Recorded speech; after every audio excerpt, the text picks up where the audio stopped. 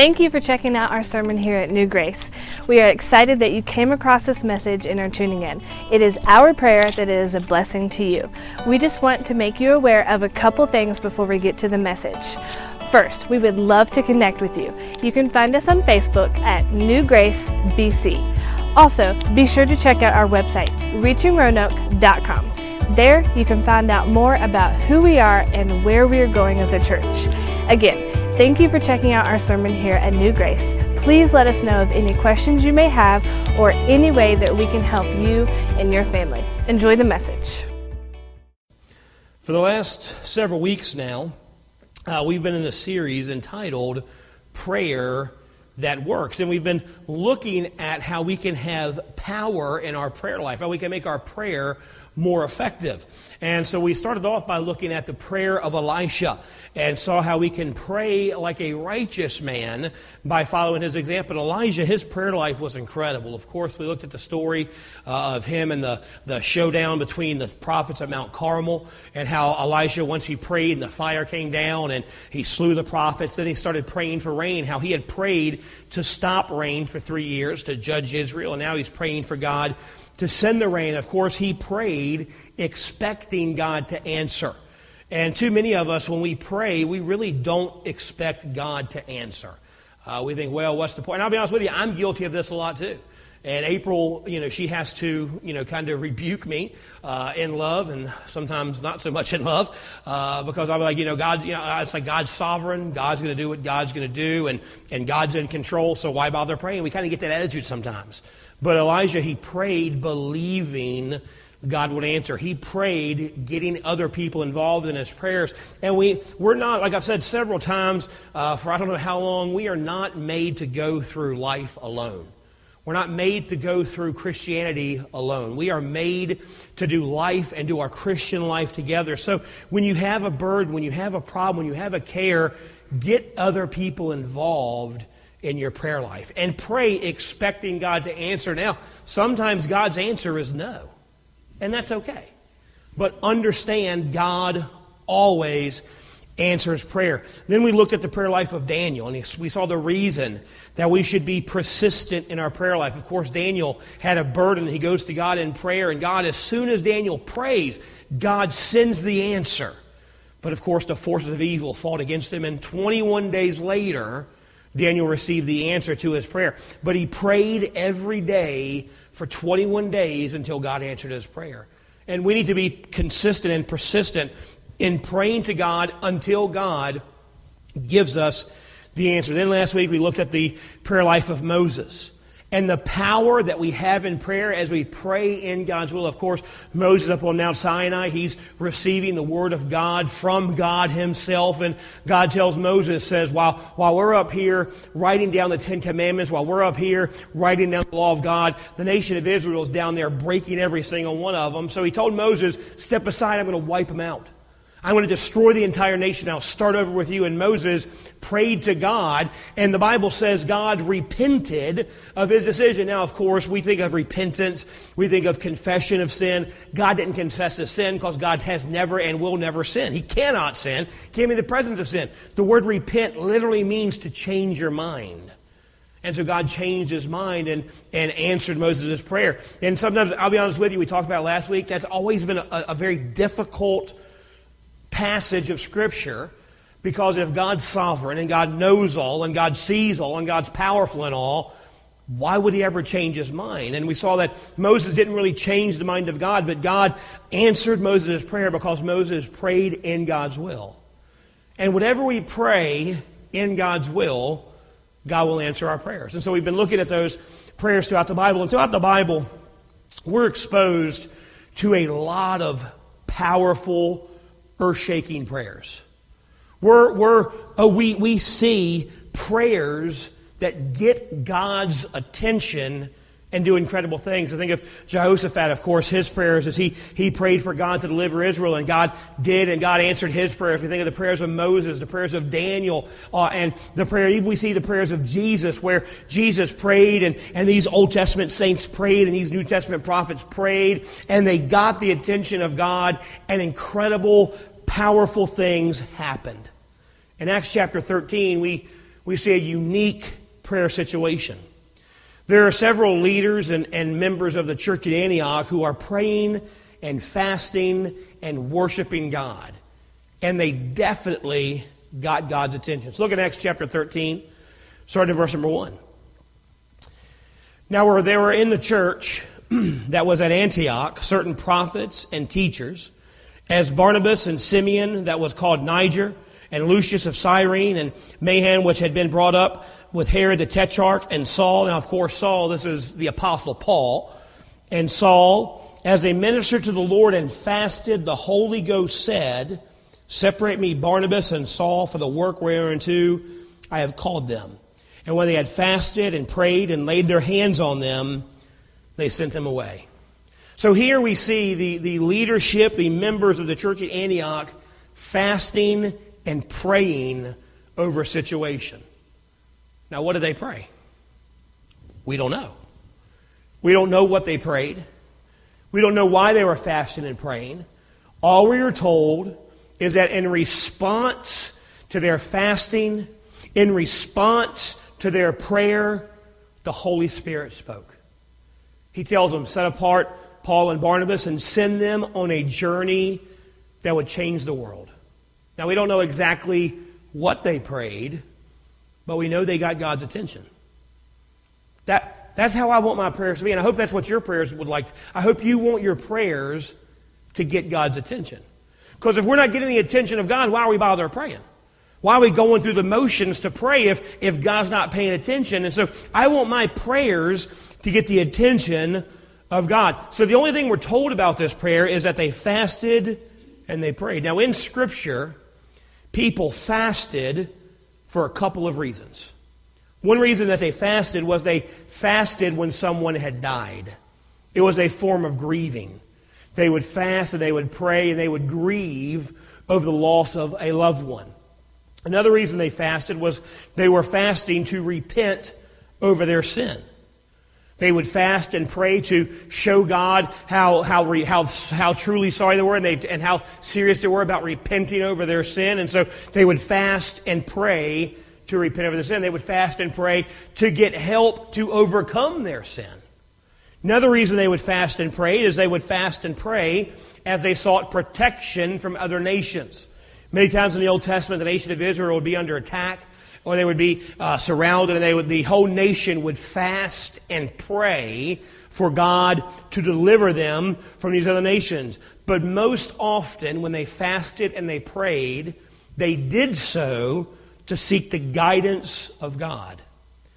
They wanted God's direction. They wanted God's wisdom over a situation, over a problem they were having. So they would fast and pray for God's guidance.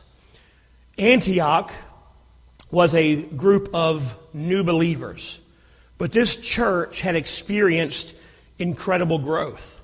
When the leaders in Jerusalem heard about the situation and the growth in the church of Antioch, they sent Paul and Barnabas to teach these new converts the true Christianity and teach them how to stay faithful to God. And so for over a year, they had taught and ministered at this new and incredible church. And they were so successful that the church at Antioch began to get a name in the area. In Acts chapter 11, verse 26, it says, "And when they had found him, he brought him into Antioch, and it came to pass that a whole year they assembled themselves with a church and taught much people.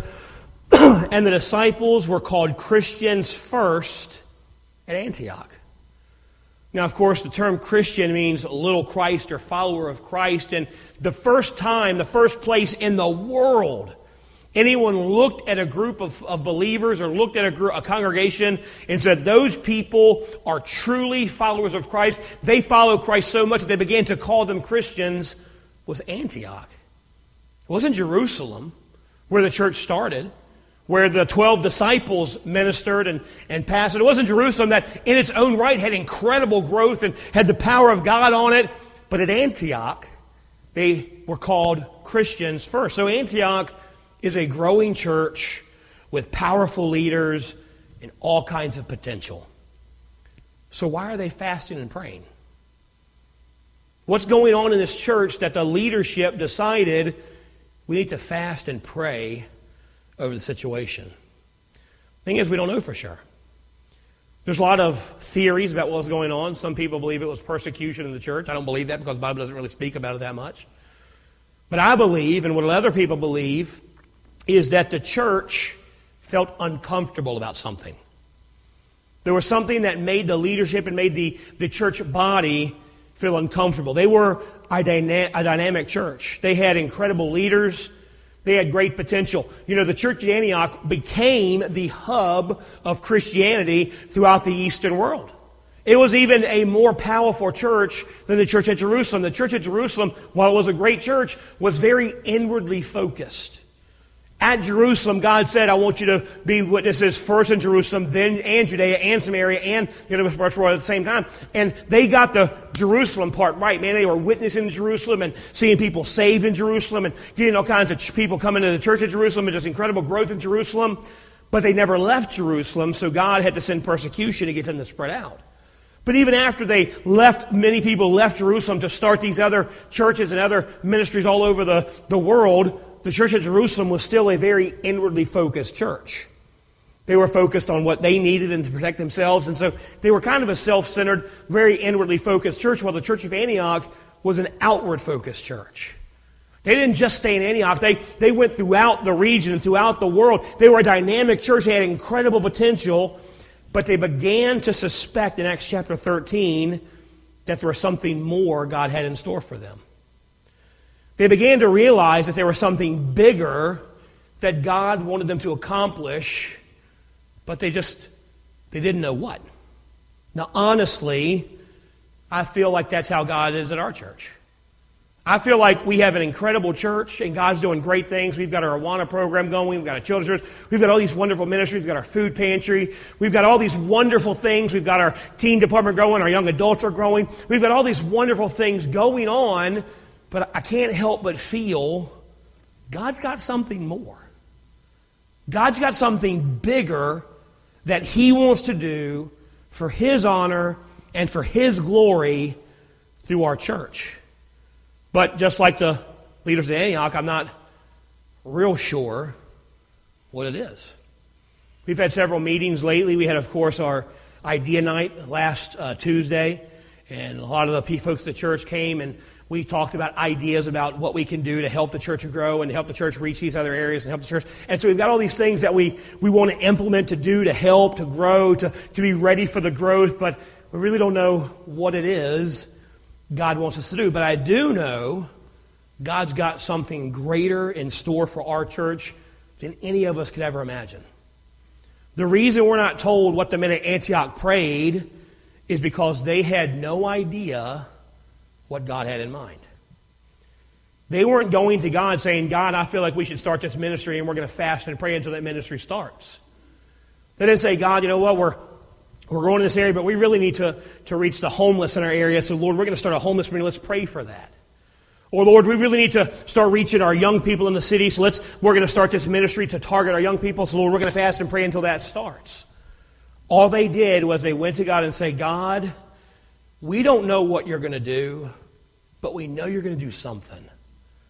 And, Lord, we just pray that you would reveal it to us, that you would show it to us, and that, Lord, you would help us accomplish for your honor and for your glory what you want us to do. They didn't know what to pray.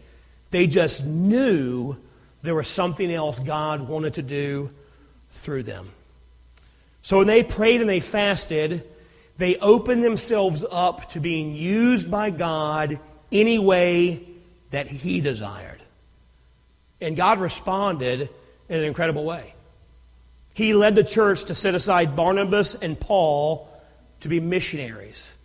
And as they send out Barnabas and Paul, incredible things happened. When God led them to send out Barnabas and Paul, they literally turned the world upside down for the gospel. The Bible says in Acts chapter 17, and when they found them not, they drew Jason and certain brethren unto the rulers of the city, crying, these that have turned the world upside down are come hither also. So the church at Antioch prays and says, God, we don't know what you want to do, but Lord, we just feel there's something bigger in store. There's something greater you have for us, God. And so, Lord, we just ask that you would, Lord, however you want to use us, whatever you want to do, however you want to direct us, God, just lead us whatever you would have us to do. And God comes to him and says, send out Barnabas and Paul to go spread the gospel out of the world. And they do. And just a few chapters later, they're going into a city, and the city literally says, oh man, these people that are turning the world upside down, they've come here to do the exact same thing. People were scared of Barnabas and Paul showing up at their city because they knew these guys show up, man, stuff changes.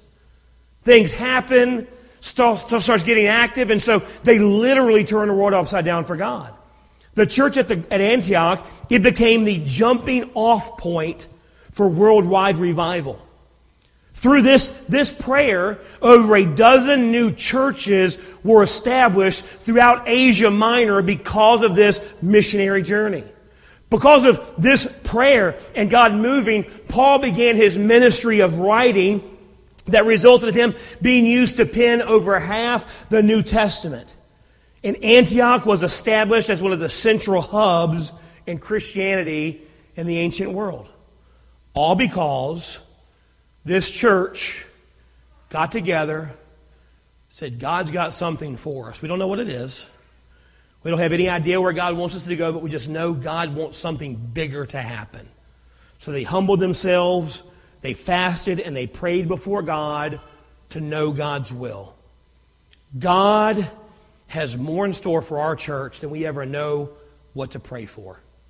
Now look, we've got a lot of plans. We're going to, on our work day, we've got a greeter station. We're going to put out there a welcome center so that, because we believe God's going to send a lot of visitors our way and we want to be ready for them. And so we're going to have greeters who can meet them and kind of show them around and get them used to the church and hand them a visitor card and just make them feel welcome and loved here. And so we've got that. We've got a new visitor parking sign, which, by the way, this parking lot is now visitor and handicap parking. So if you're not a visitor or handicapped, don't park there. But that's the visitor and handicap. Say, oh, we don't have that many visitors. Yeah, but we're going to. Because we believe God's going to send them. So we've got our visitor parking set up. We've got all these plans to, let's do this. But I don't want to pigeonhole us into, we're going to do this to grow our church. I want us to say, God, we'll do whatever you want us to do. We'll start any ministry you want us to start. We'll go anywhere you want us to go. God, we don't know what it is, but we know you want greater things for your glory through this church. So God, we open ourselves up to what you would have us to do. So I think we should pray like the church at Antioch did. Not telling God what we want, but asking Him to use us, to lead us, and to direct us. Asking Him to help us do more for Him and His kingdom than we could ever imagine. Because I guarantee you, when the leaders at Antioch began to pray and fast, they never thought, I bet God's going to send out Paul and Barnabas, and we're going to start churches all across Asia Minor, and God's going to use them as we send them out to write half the New Testament. We're going to see thousands saved. We're going to turn. This is what God's. They had no idea. All they knew was, God, there's something more for us. There's something greater that you want to do through us. So I want us to ask Him to use us, to lead us, and to help us be more than we could ever imagine. You know, the Bible says in Ephesians 3:20, now unto Him that is able to do exceedingly abundantly above all that we ask or think, according to the power that worketh in us. See, God is able, through His power, to do more through us and for His kingdom than we could ever imagine. Now look, I'll be honest with you, I have no desire whatsoever to be a mega church. People have asked me, I say, preacher, what are you going to do when you get 500 people here? I'm going to split the church in a good way. I'm going to say, oh, you 50 come from here, you're going to start a church over there. Or you 20 come from, we'll start a church over here in Salem. We'll start a church over here. So we'll do it the right way, not just, make y'all all mad. But I have no desire to be a mega church. I have no desire to have name recognition, to have people think, oh man, Grace, New Grace, man, they're the pin. I have no desire for that. All I have a desire for is to be used of God. All I have a desire for is for God to use this group of believers to do what only He can do for His honor and for His glory. And God is able, through His power, to do more than we could ever imagine. You know, Carl Bates, he's the former president of the Southern Baptist Convention. He once wrote, he said, "There came a time in my life when I earnestly prayed, 'God, I want your power.' Time wore on and the power did not come. One day the burden was more than I could bear. I asked, 'God, why haven't you answered my prayer?' And God seemed to whisper back this simple reply, 'With plans no bigger than yours, you don't need my power.'" I don't want to be like that. I don't want to make plans that God says, "You don't need me for that. You can do that on your own." I want God to tell us what His plans are and help us do what only He can do. Why give us His power to do what we don't need His power to do? But the thing is, I don't think we can plan big enough and be and do everything that God has in store for us. I think God has more in store for a group of believers who are willing to say, "God, we don't know what you want to do, but Lord, we're willing and able and open to do anything that you would have us to do."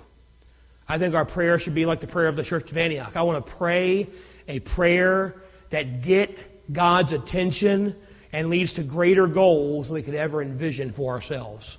Story is told of a strong, broad-shouldered young man that had just started working at a construction site. And he was one of the strongest men on the construction site. And he knew it, and he liked to brag about it. He wanted to make sure everyone knew that he was the strongest. So he began picking especially on this older man and making fun of this older workman. And after a few minutes, the older gentleman looked at him and said, "You know what? Why don't you put your money where your mouth is?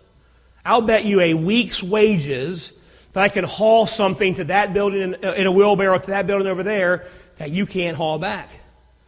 The young man looked at him and said, "Old man, you're on. Let's do this."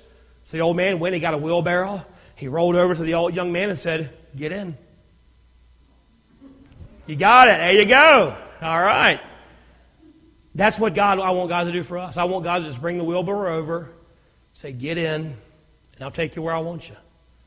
I'll take you where I need you to be." Because if we're trying to push the wheelbarrow, we're not going to do what God wants us to. We're going to do what we can do. And I don't want to do what we can do. I don't want to reach the area of Roanoke that we can reach. I want to reach the area of Roanoke that God wants to reach through us. I don't want to do for God what we can do. I want to do for God what only God can do. And for me, I think it's prideful for us to think we know where God wants us to go as a church. So I challenge you this week. I'm going to do this week, and I challenge you to do it with me. Pray and fast this week for God to reveal to us as a church what He wants us to do. You don't got to pray. You don't got to fast all 7 days. You don't got to fast every meal. But sometime this week, if it's a whole day, if it's a meal, whatever it is, say, I'm going to fast and pray, not to get God to do what I want God to do, but for God to show us as a church what He wants to do through us, so we can do greater things for Him than we could ever imagine. Fast and pray, and then fast and pray that God gives us the power to do through us what He wants to do. Let's be a church that prays like the church at Antioch.